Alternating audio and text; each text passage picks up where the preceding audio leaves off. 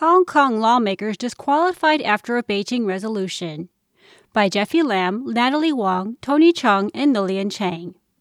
4 Hong Kong opposition lawmakers have been disqualified with immediate effect after China's top legislative body passed a resolution giving local authorities the power to unseat politicians without having to go through the city's judicial system.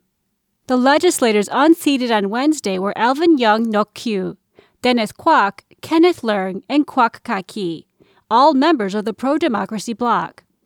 They had previously been banned from running in the 2020 legislative elections before the polls were postponed for 1 year because of the coronavirus pandemic. A stipulation from China's top legislative body, the National People's Congress Standing Committee, NPCSC, said that lawmakers would immediately lose their seats in specified circumstances, such as promoting Hong Kong independence and engaging in acts threatening national security. The new rules were revealed by Xinhua, a state-run media agency. It also stated that any announcement of lawmakers losing their seats would be made directly by the Hong Kong government, which revealed the 4 lawmakers had been removed within minutes of the NPCSC resolution being handed down. In a show of defiance, Hong Kong's entire opposition camp resigned en masse on Wednesday, meaning all 19 pro-democracy lawmakers will not participate in Hong Kong's Legislative Council, the city's legislative branch. Slamming Beijing's resolution as ridiculous, Democratic Party lawmaker Wu Chi-wai, convener of the pro-democracy bloc, said the decision signaled Beijing's complete abandonment of the Basic Law, Hong Kong's mini-constitution. A legislative council meeting was suspended soon after Beijing's announcement.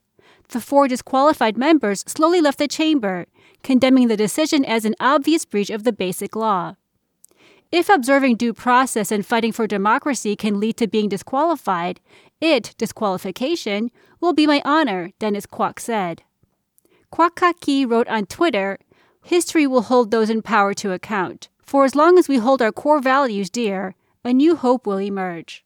Carrie Lam Chung Yet Noor, Hong Kong's chief executive, said on Wednesday that the NPCSC had the power to interpret the Basic Law and monitor its implementation. She added that the Beijing legislative body had the authority to handle problems arising from the implementation of the Basic Law. Lam said the new resolution did not give her power to disqualify lawmakers. As for Beijing, NPCSC Chairman Li Zhanshu called the removal necessary and appropriate. He said it would benefit China's security sovereignty and development interests.